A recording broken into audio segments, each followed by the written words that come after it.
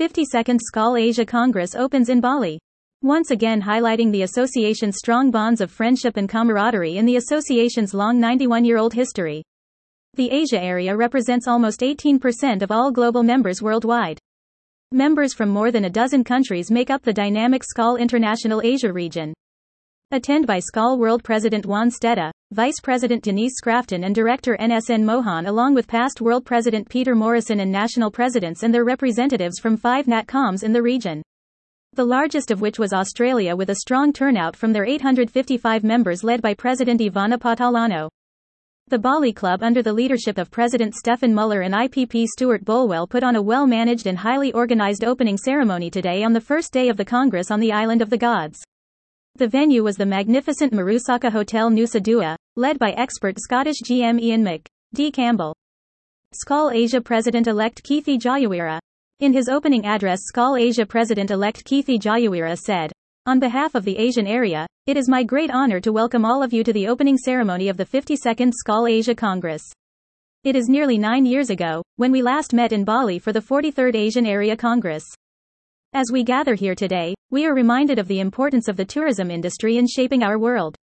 Tourism is not just about leisure and travel, but it is also about creating opportunities for economic growth, cultural exchange and environmental sustainability.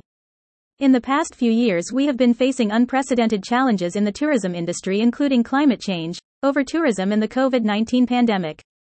Thankfully, tourism is once again showing signs of recovering to its pre-COVID levels.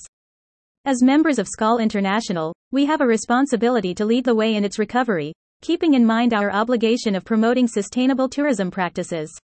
We must work together to ensure that tourism benefits not only the industry but also the local communities and the environment.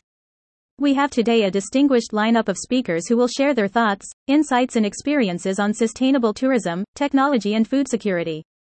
But this Congress is not just about learning and sharing. It is also about networking and building relationships. We have delegates from all over Asia and Oceania, representing different sectors of the tourism industry. Let us take this opportunity to connect with each other, keeping to the Skal motto of doing business among friends, to exchange ideas and to collaborate on projects that will make a positive impact on our world.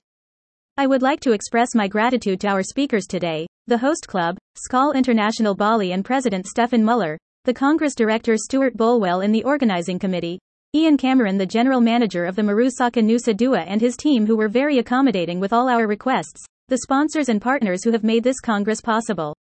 Finally, I would also like to thank all of you fellow Scaligs from Asia and Oceania for your participation and contribution to this important event." Quote. Mr. Keethi Jayawira closed saying, "Let us make the most of this Congress and let us work together to make tourism a catalyst for sustainable development." More news about Skal.